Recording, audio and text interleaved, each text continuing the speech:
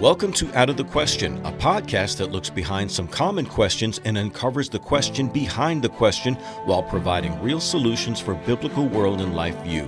Your host is Andrea Schwartz, a teacher and mentor and founder of the Chalcedon Teacher Training Institute. Welcome again to the Out of the Question podcast. Today, I'm pleased to have Chalcedon's Vice President, Martin Salbretti, with me.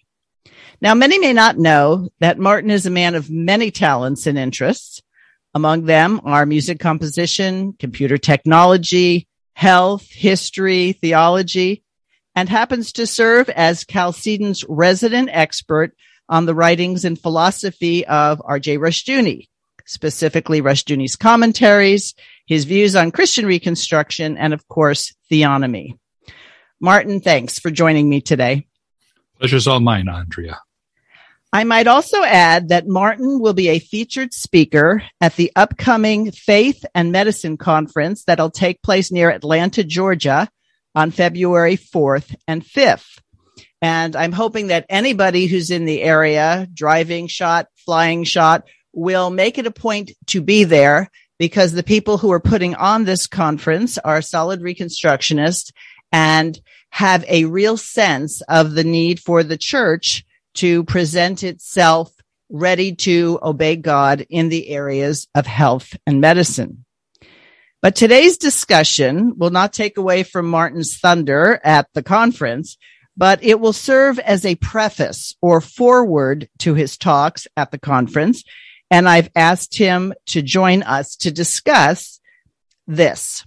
Just like Christian schools and homeschooling began to provide options for Christians who wish to be faithful and recognize that statist education wasn't going to provide that for them, areas like medicine, justice, care for the poor, poverty in general, and homelessness, these all need to be reclaimed.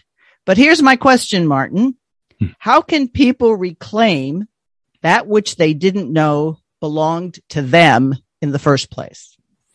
Well, that's a journey of discovery, isn't it? Sometimes we learn the hard way that we've given up ground to the humanists by default. Basically, we were asleep at the switch. I'm not always convinced it was that we're culpable and evil for doing it. But once the light turns on, it's time for us to take action and be proactive. I think the Christian life ought to be proactive rather than reactive. And the more that we start to apply that consistently across the board, the more we're going to see more additional territory over which Christ has a legitimate claim as king, as a lawgiver, and as the judge and savior of it. And so in the instance of health, we've had the growth of a large medical institution over time in the last 200 years. And there has been very, very little pushback. It's been assumed that it was running on a Christian autopilot, if you will. But its humanistic roots became more and more obvious over time, to the point that some individuals started to say, hey, we need to recover some of this. This is being propagated in a direction away from God's kingdom. God's word is not being allowed to speak into this space. One of the first, I believe, to have done this in a serious way was Dr. Ed Payne, who I'm very pleased to say will be speaking at this conference. Back in the 80s and 90s, he, in my view, was the tip of the spear in attempting to correct this oversight on the part of Christians. And so he started very, very small, just like the Chalcedon Report started small in 1965, started a countermeasure with his Journal of Biblical Ethics in Medicine. And he invited other Christian doctors to contribute. And they were basically pioneering. There was no one doing this kind of work, in essence. And so it was a pioneering effort to have doctors consult each other and to say, what would the correct approach to this be? Because medical ethics had been unleashed and unmoored from the Bible for quite some time. So reconnecting these things to deal with all the various medical issues that come up, ethical issues in particular, was a big step. And it was the same thing that happened when homeschooling started to rise up in the 50s, 60s, 70s, 80s.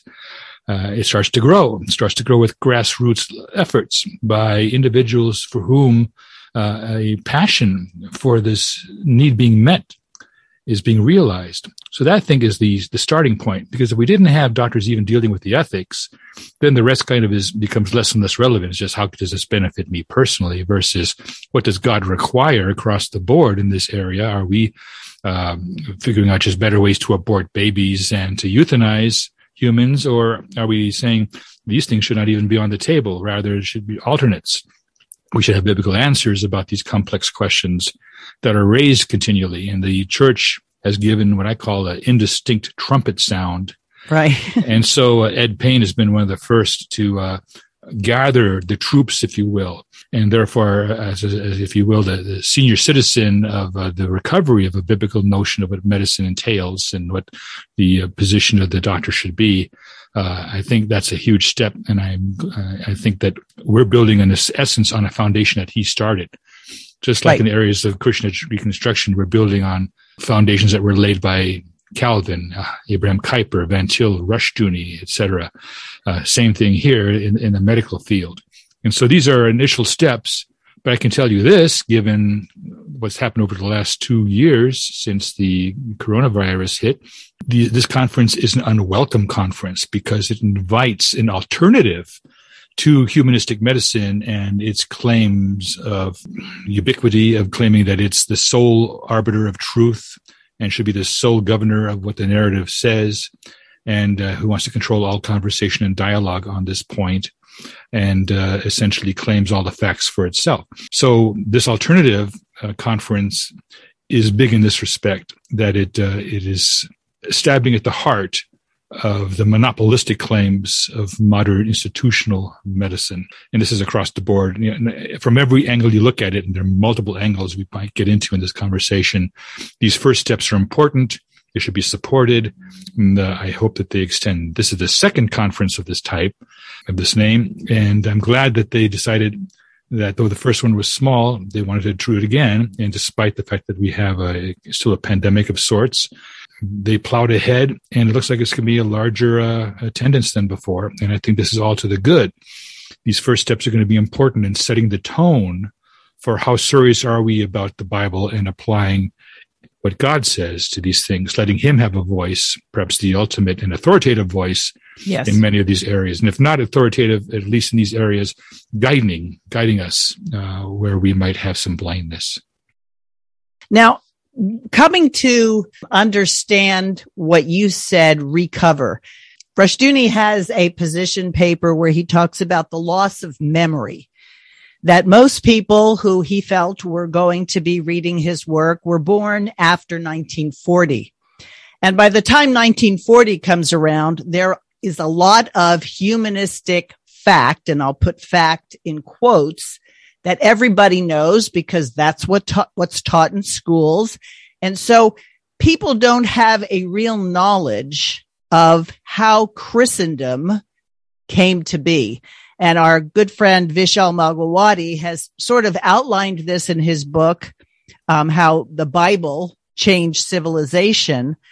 But how do you tell people who don't know their history in terms of their forebears of previous believers that things like hospitals and hospitality and universities didn't spring out of humanism, but sprung out of Christianity?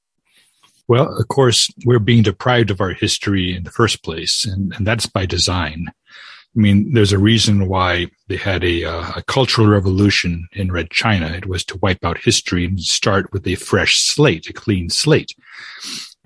Also in Cambodia, that was the issue, is that we find anyone wearing glasses, they must be an intellectual and should be executed, so that we can stamp out the stain of the past and start with a brand new template for a new utopia. So new utopias mean all the past has to be wiped out or altered. You know, we have revisionism is massive. The irony is that eventually we get to the point where when Christians speak, the revisionism is so deeply entrenched in humanism that they think we're the revisionists, rather that we're recovering the original vision, usually from original documents. So I've written on this topic and engaged other scholars and pundits on this issue of Christian history and what it means for us, because it's significant that the first hospitals were, in fact, run by the monks in the monasteries, that healing was something that they thought was part of the Dominion mandate, that God expected them to be exactly that.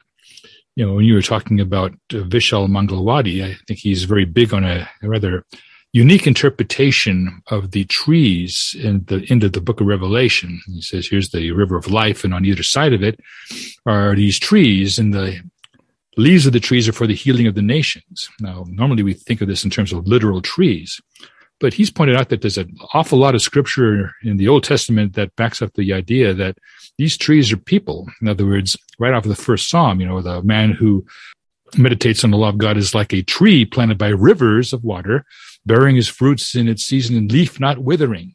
So here we have all these things laid out, and he takes that image from passage to passage in scripture and shows that, in fact, one of the functions of all these people who are rooted in meditating on the law of God is that their leaves, their works, if you will, are intended for the healing of the nations. And I think this idea, if not in the form that Vishal has placed it before us for consideration, but at least in other nascent forms, has driven the church to consider its cultural obligations and duties and responsibilities toward the weak, the infirm, and by infirm we mean the sick. If you look at Psalm 40 and 41, but 40 in particular, and also 18, we see references to those who are in a sick bed, and there's bed of illness, NIV gives that translation, and that God calls out. So there's a connection between what God says and our illnesses, and perhaps the connection has been broken by modern humanism, which breaks our connection to God in every other respect. Why not in respect to healing and illness? So we have a history here. The first universities were all founded by Christians, and because only the Christian worldview had a notion of a universe, not a multiverse or a polyverse, but rather that everything is united because it's God's creation and is moving toward the goal that he has set for it inexorably. And the same thing with its emphasis on hospitals and things. This was in the feudal era prior to the Enlightenment. The Enlightenment wasn't calling for the creation of hospitals. It was the prior era that was steeped in Christendom, applied at originally a very decentralized level, that created and spawned the birth of hospitals, where healing was taken seriously as a ministry of the church itself. We've lost sight of this. Dr. Rushdoony, in other papers in the book that we have of his on health, speaks about the priestly and Levitical role of the doctor, that he functions very much like the Levite did, who was responsible for health and welfare in ancient Israel. And so a recovery of these ideas is important. It doesn't turn them into priests per se, but it does point out that their calling is a high one, and it is one that is a serious calling. And right there I use that word calling, a vocation, God's call upon them to reach out to their fellow man and to offer what they can in terms of healing. And I think that's an important element that Dr. Rushdoony recaptures for us. But knowledge of our history is so important, because when you are insulated from your own history, then humanists can remake your past. And if you don't know what the past is, you have no idea where you're going. Right. Once we recover our understanding of the past and grasp the historic notions that are placed here, then we realize there's a trajectory and that we have a purpose in terms of the past, where the first steps were taken, the first precedents were set for us to walk in, and for us to have ignored that legacy, that heritage, is a big error, and it creates a hole. And humanism is nothing if not very vigorous and diligent in filling any holes that Christians leave in any area. It fills them all. And so Christians need to then dig in, create new foundations if they don't exist or have been lost or covered with dust from our negligence, and move in terms of confidence that if Christ is with us, who can be against us? What can man do to me, as Hebrews 13 says? You don't have to worry about all the objections of the existing medical situation. Self-governance then applies to every area of life. We don't suddenly reserve the medicine as a purely humanistic area any more than we do any other science or any other ministry. Our mistake is thinking that man's way is better than God's way. But man's way is always the way of the transgressor, and the way of the transgressors is hard, the scriptures tell us. Right. So putting it back on a biblical basis, realigning with scripture, there may be a lot of liberty in there. I think this is another thing that's scary from the point of view of humanists. They like uniformity. They like everything conformed to this standard or else. And in the Bible, we walk at a wide space because we seek his statutes, as Psalm 119 informs us. So we walk to a different drummer, a drummer who allows us a lot of space, a lot of liberty, something that humanism cannot tolerate because it wants to control all the variables to create utopia. Whereas God uses his spirit and no one knows where it goes or how it travels, but it goes where it wants to go, or he goes where he wants to go more accurately. Yes. And so the fact that the spirit is a part of medicine is an important part. And that's what I'll be talking about at the conference, the reuniting of the spiritual and the physical, the biological. So I think it goes to show when Dr. Rushdoony and Chalcedon in general put its emphasis on education, because education is the process by which you relate what God's word says to everyday life, and you look at history.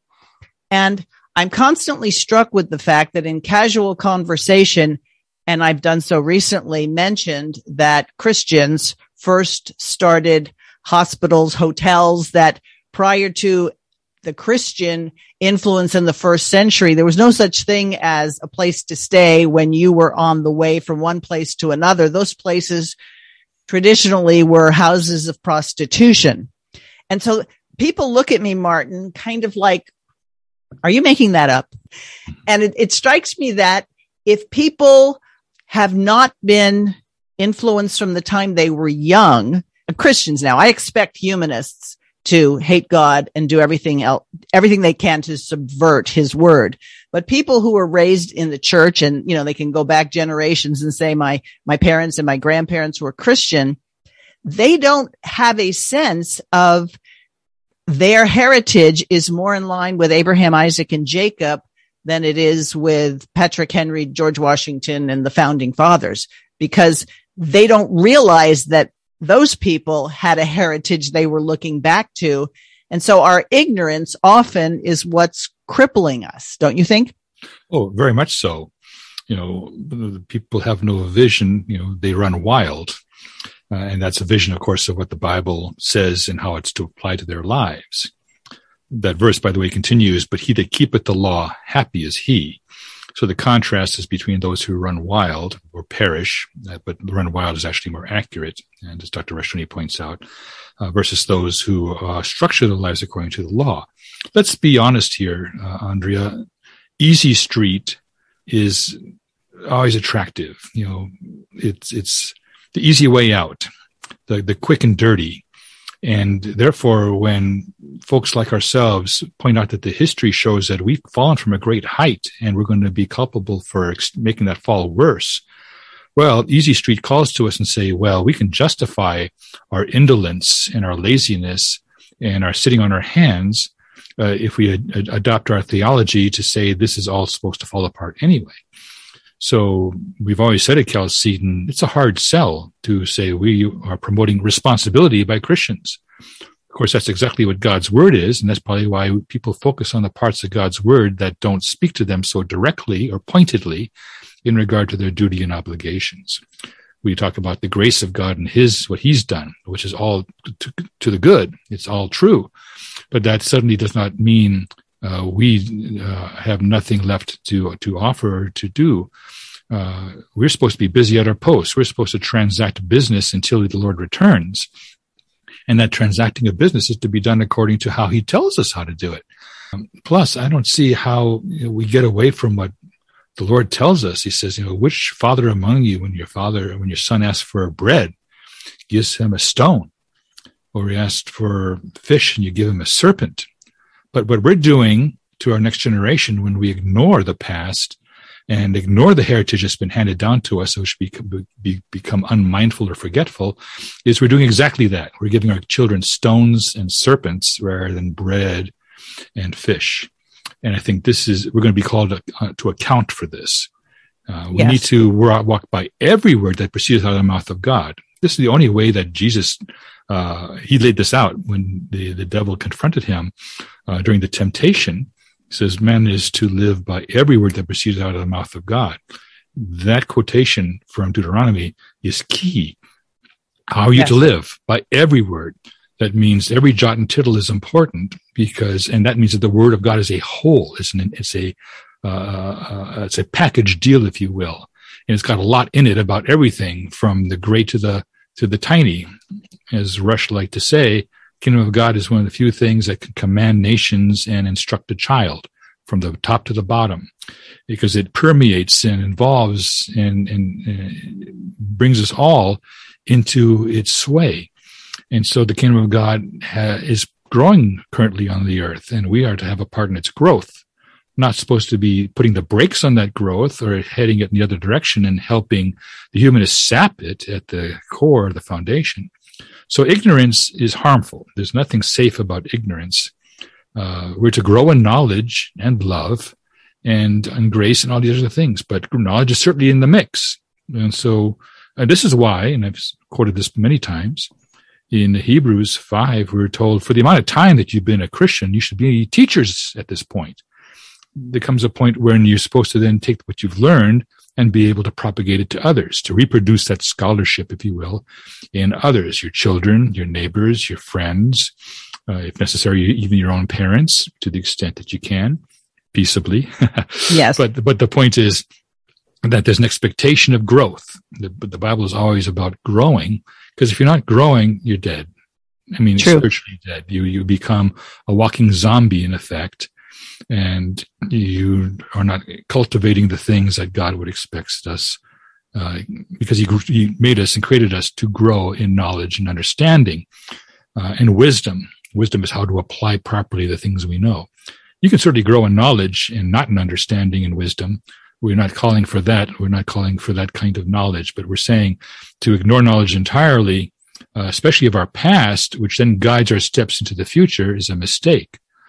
In the latest Arise and Build, I happen to again quote from a passage, I believe it's in Isaiah 51, where God says, look to the rock from whence you were digged, look to the quarry from whence you were hewn. These are the concepts that are laid out. Look to Abraham, your father, and Sarah, who bore you. Look to your history to see where you're going. If you see where you came from, you have a better grasp of where your feet should be lining up for the future. So if we're ignorant about the impact that Christianity and the faith has had, the Bible in particular, on medicine, then we're more inclined to let the humanists have at it. They're the experts. They got the doctoral degrees. They have all the research dollars. Why shouldn't we listen to them? Well, there might be tremendous reasons not to listen to them. Yes. Because right, we were already warned that God does confound the wisdom of the wise. Use fools to confound them, and the weak to confound the strong, and the poor to confound the rich. So all the things that we esteem highly is not esteemed highly by God. But whoever honors God in what they're doing, God will honor them. And to think that medicine is exempt from all these categories and all these imperatives in Scripture is to make a colossal mistake, and basically saying the great physician, Jesus, is no physician at all because we have nothing to hear from him and his word about medicine. That's a big error and a huge omission. And the conference like this is walking that back and saying, no, we have a heritage and we need to gain additional ground as we go forward into all these areas. And so people are thinking, they're being imaginative, and they're being creative in medicine. And they're saying, perhaps things that we ruled out before were mistakes. Maybe humanism guided our steps here, there, and the other place. Maybe the body's more complex than the mechanical model of medicine that's promoted in medical schools allows for. So I'm not saying be so open-minded that everything goes in, including nonsense. We need to be discerning, but also don't throw out the baby with the bathwater. We are not necessarily machines, even though that's the humanistic picture of us. Right. We're more than machines, and we're not just going into the shop for an oil change. There's a spiritual component, and the body and the mind and the soul are all interconnected in ways that are fearful and wonderful, and we need to take into account for that. So the work that's being done with conferences like this, and with the doctors who in their practices are step by step recovering these things, or looking backward in time saying, where have we stepped before and what have we lost sight of in terms of our legacy here? So we have both looking backward and also looking forward to saying, what steps can we take in light of God's law to illuminate the practice, to improve what we're doing, to help our fellow man, to be good physicians, and fulfill these Levitical and priestly functions that we've been called to see ourselves mirrored in the scriptures that speak to these things. I think this is a huge accomplishment. I don't think we should sit on our laurels and say 2 conferences is going to do it. Right. I think 10 years from now, we'll be looking back with fondness on this small conference because it'll probably grow to 5,000 or 10,000 people in several places around the country if God wills it to grow. And I trust that he will because we desperately need it, especially now that men's faith in modern medicine has been shattered because it is in disarray. And it cannot tolerate even minor criticism. It has to shut down all critique. And the second we've removed critical thinking from this process, we have a tyranny by definition. Yes. And one of the things that's, I think, a blessing from God in the midst of all this is it shows how bankrupt their view and philosophies are, in that they have to change them regularly, because what they said last week has now obviously, because people share information, they have to revise it, but they sort of revise it in such a way to say we were right then and we're right now. So my question, Martin, is when did people cede the responsibility, the priesthood of all believers, and give it to experts? Why are we so fixated on experts, people who have letters after their name in physics, in medicine, in law? How did that come about? And how do you unwind people from that set of that way of thinking? It reminds me, there's a book out there, a title to the effect of The Last Man Who Knew Everything. And I think it was sometime in the 17th or 18th century this man lived. And at that point, human knowledge in all areas was not so large that one person could not, in fact, absorb it all. But then, as things decentralized, we had division of labor, as Dr. Gary North puts it, then all these specialties would crop up. We would dig deeper and deeper and then have to split into these different specialties. And then it became impossible simply for the amount of data that was being accumulated, the amount of information, the amount of knowledge, for one man to know it all. So then you had to trust individuals, and those individuals then would form various, some might call them cliques or guilds or organizations or institutions where this knowledge then could be promoted and studied, and that specialty could continue to grow and subdivide into even further subdivisions and smaller specialties. As knowledge specialized, we kind of dug deeper down, but there was a less of an understanding of the whole across the board. In other words, we gained depth, but not area coverage, breadth, I will. Mm-hmm. Breadth of learning suffered. So people became specialists, very rigid specialists. My doctorate is in the sexual patterns of this nematode worm in Africa during its third cycle of reproduction.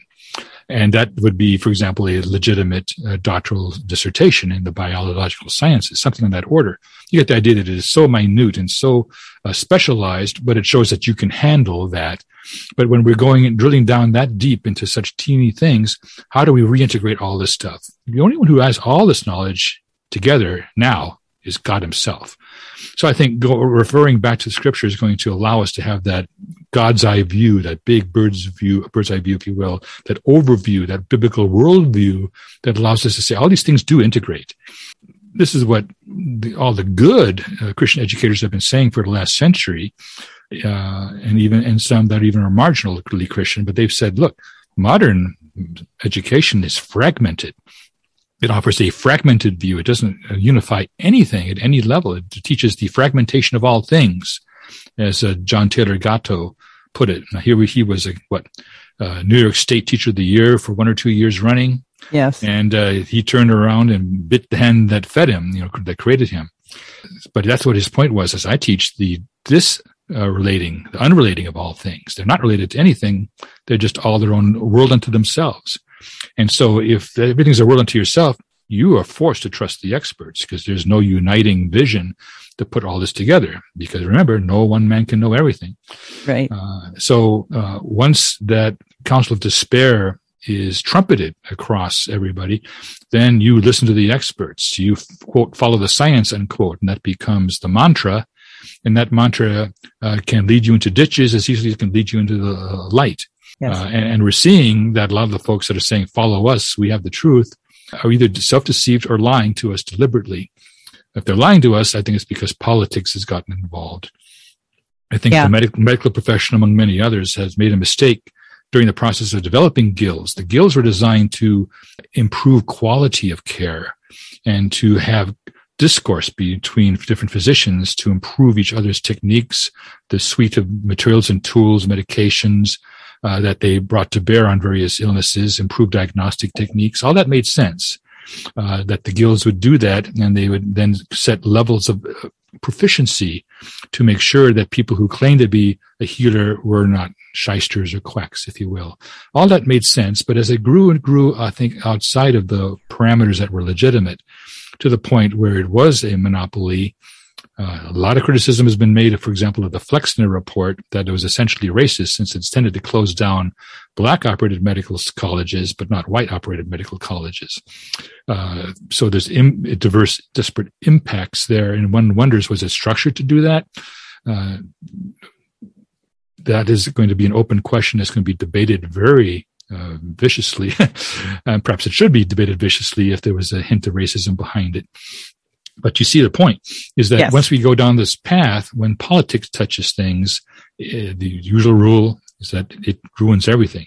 Politicization of medicine now puts senators and representatives and court justices in charge of medicine, your medicine, because they're controlling state dollars as opposed to, and that's another mistake, making the state your healer is a huge catastrophe because that's not the state's function. And when you make that the state's function, the state then functions as God again in another area where you entrust them with your health, as well as your education, as well as with your retirement, as well as with your fill in the blank, right? Yes. So the more that they take, the more they control all aspects of life, the more tyrannical that things have to become, because control is necessary to gain that utopia.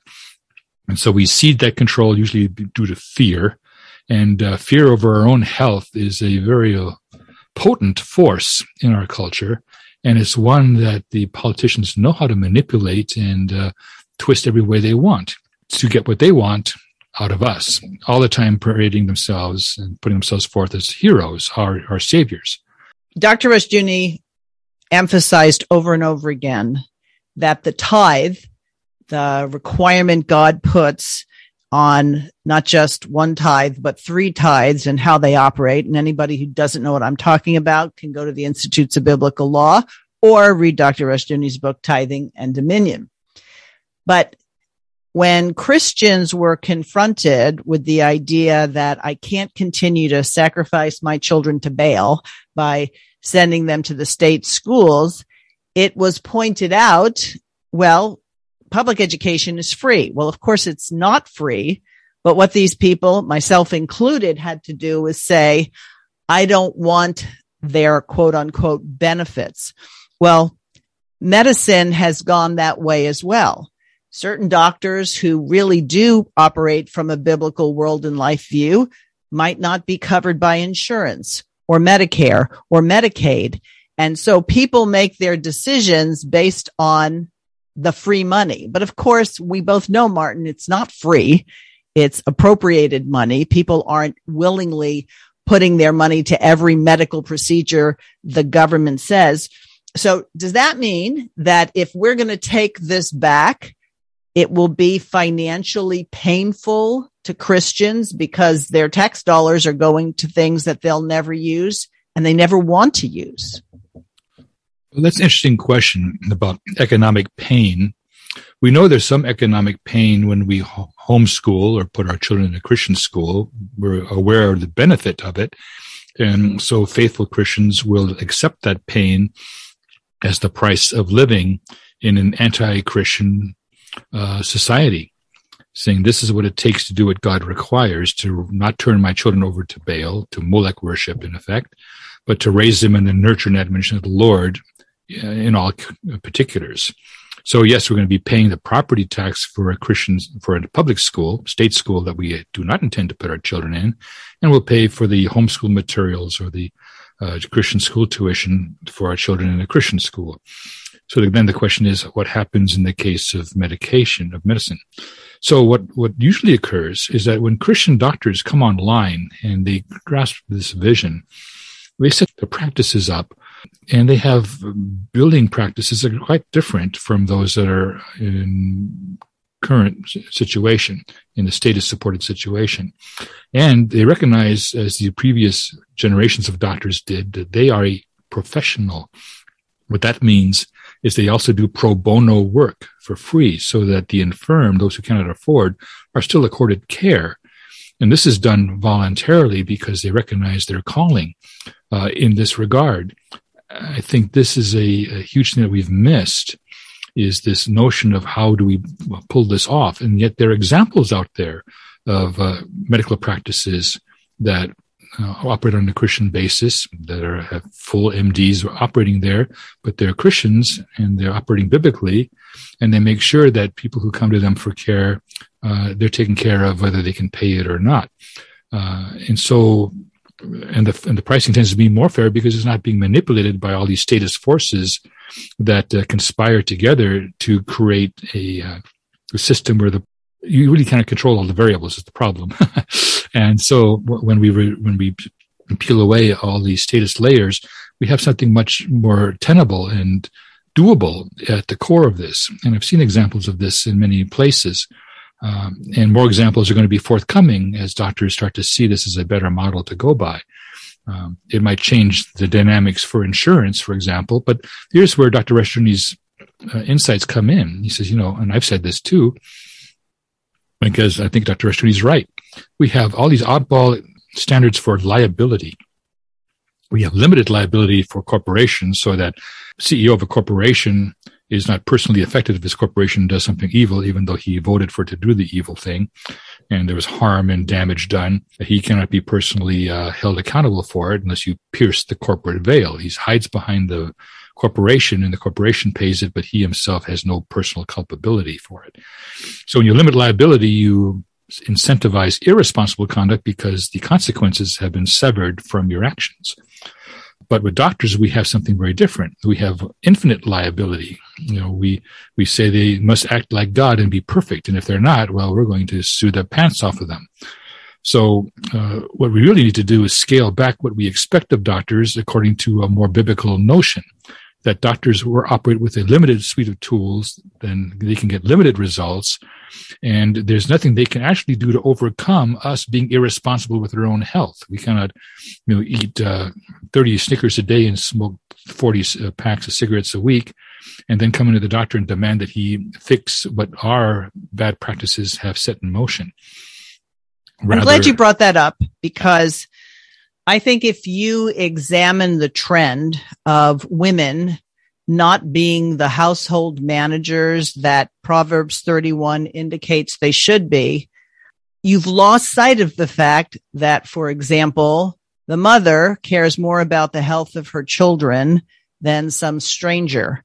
And if we have good practices, and this is where older women can teach the younger women how to love their husbands and children, and part of that love would be to teach them God's ways of health and how we're supposed to live, that then the doctor becomes the mother's advisor. In other words, I had a doctor who had been for my children when they were young.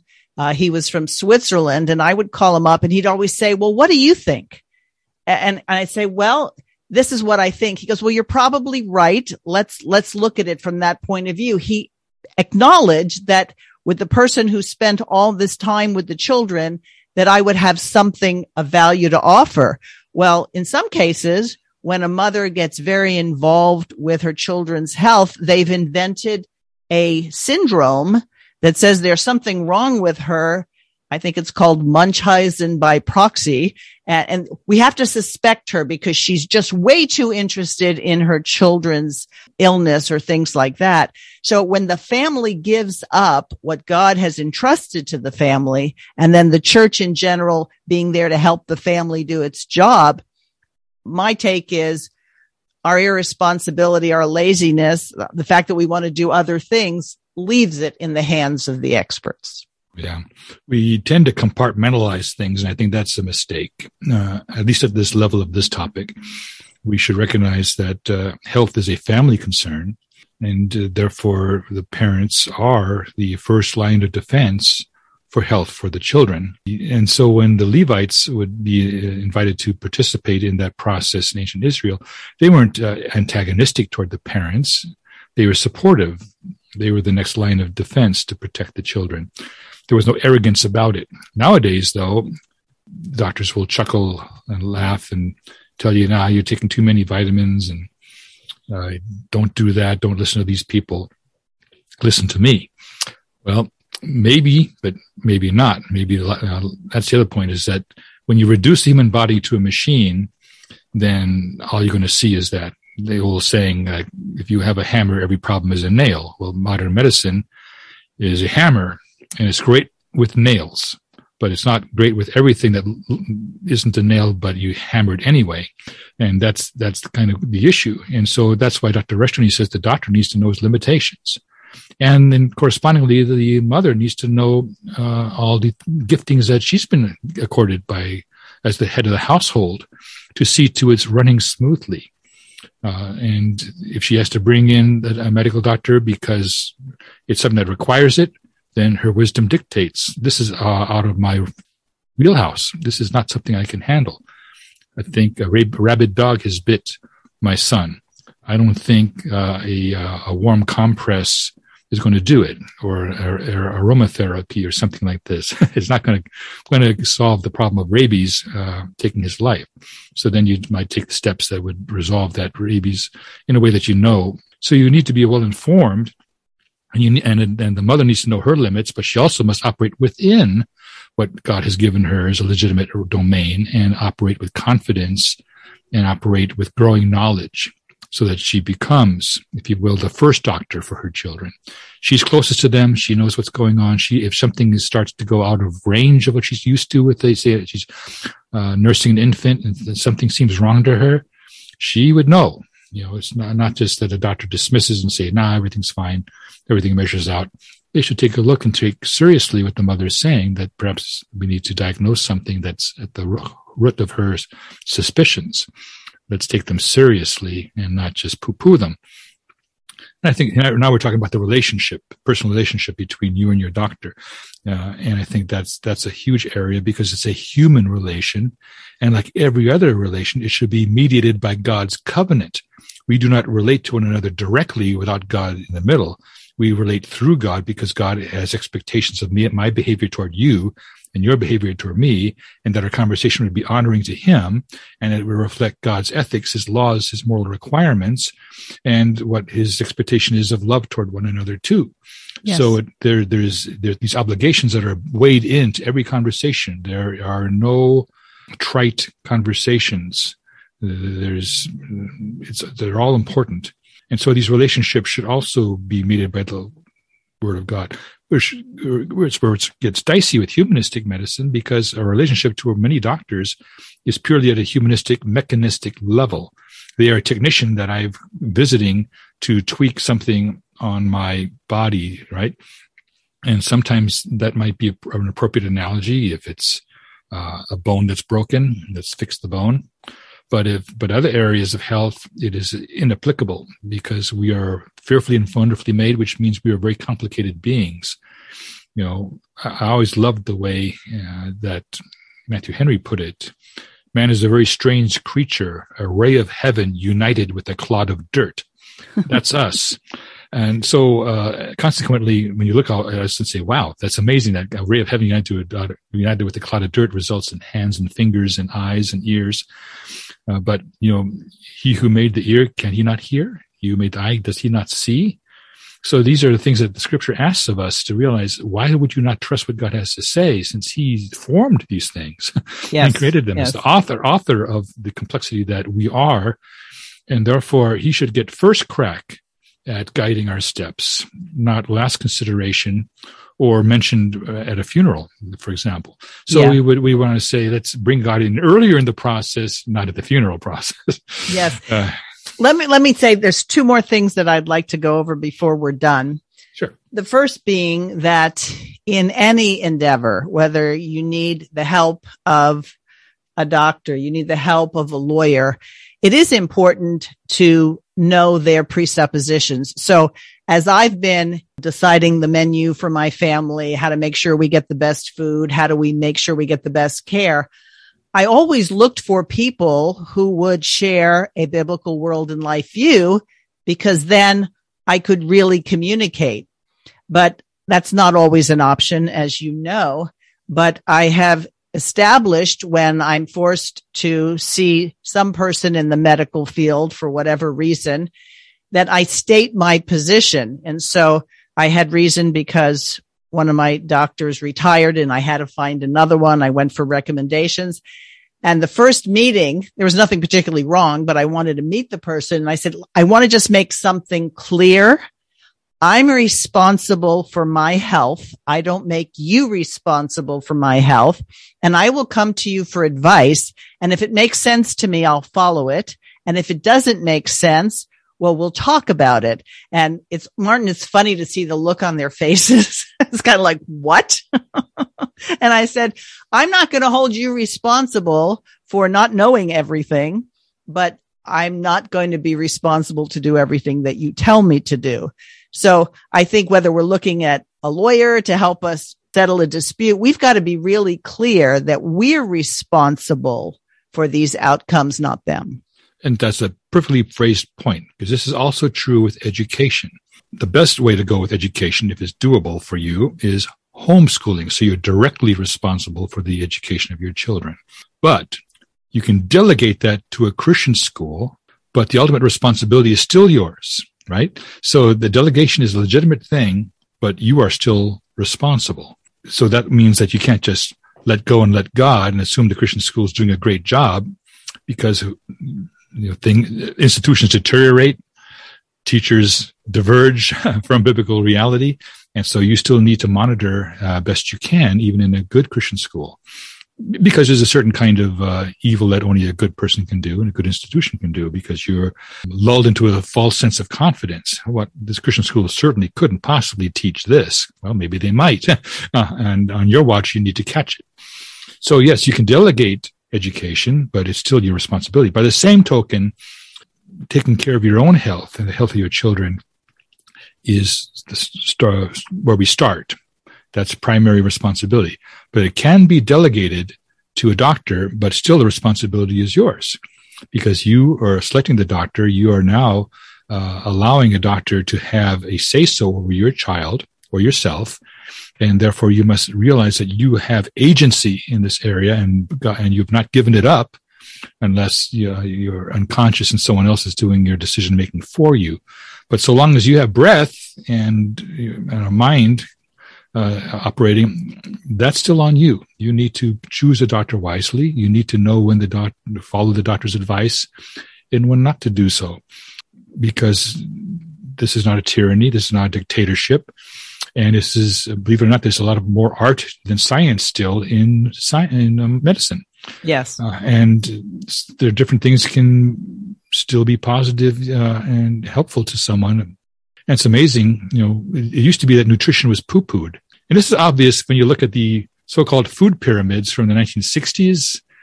What was supposed to be how much food you're supposed to eat of each kind of food. And we all thought that this was being produced and put forward as authoritative wisdom from the medical profession. And it was not. It was coming from General Mills or Kellogg or some other people who wanted to see lots of cereal being consumed, even if it was Kaboom full of sugar and added vitamins. But whatever the cereal was, apparently industry had a lot more to say in the shape of the food pyramids, and those food pyramids evolved over time. So sometimes the food is demonized. Eggs will kill you. then later on you should have eggs because they're a healthy form of this, that, and the other. So it's always provisional. It's always, you never know where you're getting. And modern science, if it's dictating to you, often we find out later that what the dictats were led us astray. They were not true godly wisdom. Now, the good news about the Word of God is I have a Bible here, and near as I can tell, these Bibles say the same things as was written in the original by the prophets and the apostles. And that's a very, very positive thing to realize the Word of God doesn't change. There's 613 commandments. We're not going to get a 614th one. Let me add a little bit on this topic of legislation. We are continually being barraged by more and more rules that are not in the Bible. Phariseeism is just rampant in our culture. It's rampant on Facebook. It's rampant in social media. It's rampant on TV. It's rampant from every pundit. They are all saying you should do this and not that. This is the essence, by the way, of Phariseeism. That spikenard should have been sold and the proceeds given to the poor, said Judas Iscariot, the traitor. So it's always the traitors that have best advice of what to do. We should recognize that there's a larger component of Phariseeism in the medical field of what should and should not be done. And a lot of it is not motivated by truth or care, but rather this is everything should be done this particular way because it's always to be done this particular way. Your disciples eat bread with unwashed hands. That's not what we've been taught. So the Pharisees are always bringing things on that are not in the Word of God. Why am I mentioning this? Because the temptation is for us to fight back with our own form of Phariseeism. We, of all people, should then say, rather than substituting one Phariseeism for another, my own for the doctors, I should be on guard against all Phariseeism, including my own. And I start with my own children to also inculcate self-government for them so they can make their own decisions and not me telling them you ought not to eat this or that or not eat. Because there comes a point where you guide them, but then they need to make their own decisions too.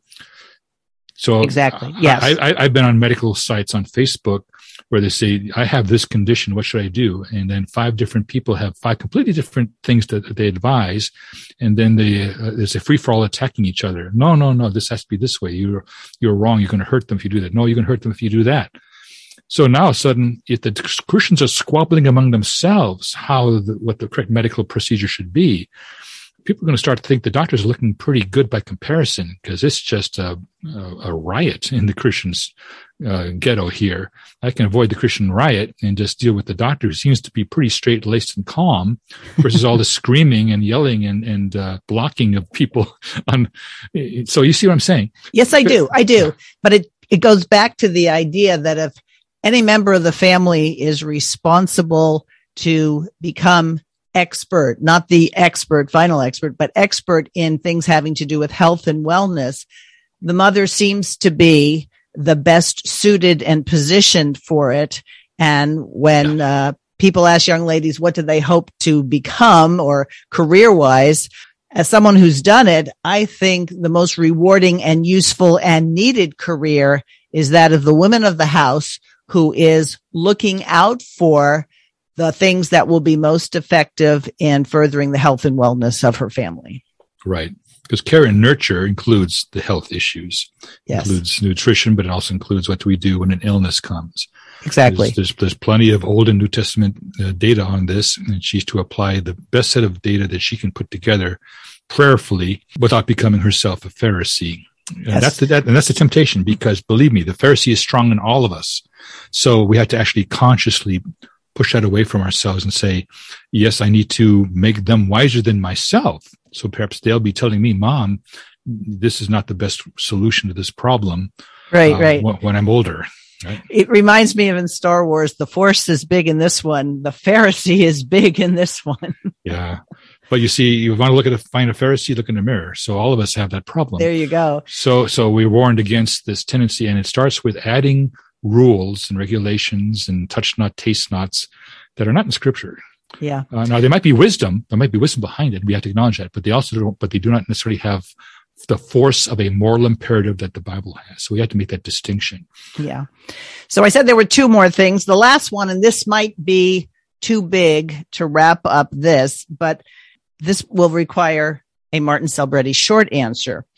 Do we not find a lot of the problems, whether it's education, legal matters, medicine, tied into the idea that somehow or other we've accepted that being licensed by the state gives someone authority and effectiveness? And I joke all the time, everybody has to have a driver's license. Therefore, we're all safe drivers. Every beautician needs to have a beautician's license, so that's why no one ever will get a bad haircut. So have we allowed a standardized body that says this person's good and this person's bad to basically tie us to something that isn't really God honoring or to our benefit? Well, that's an interesting question. This is why I mentioned the guilds from the medieval era. They were responsible for quality control of those who operated in terms of the guild. We saw attempts to solve this problem with things like the Better Business Bureau, which is not a state-operated thing. It is a private agency which sought to vet, if you will, businesses based on feedback and other parameters to determine who can you trust, because there are shysters out there. This is a fallen world with sinners who are more than willing to try to separate you from your money, from your property, maybe even for your health, if they can benefit from it. The function of the guilds was to handle this issue. Why was this all turned over to the state? Well, it's, again, human sin, and because Christians did not have biblical alternatives and expand these ideas of how the guild should operate. How should food be made safe? Who's going to be responsible? Were we then setting up corporations to be free and companies and organizations to sell tainted food to us? This is why we ended up with an FDA to say we have to make sure that these meats are clean and pure. And actually, they don't do very little in that regard. This is obvious if you do some study of how they handle pork products.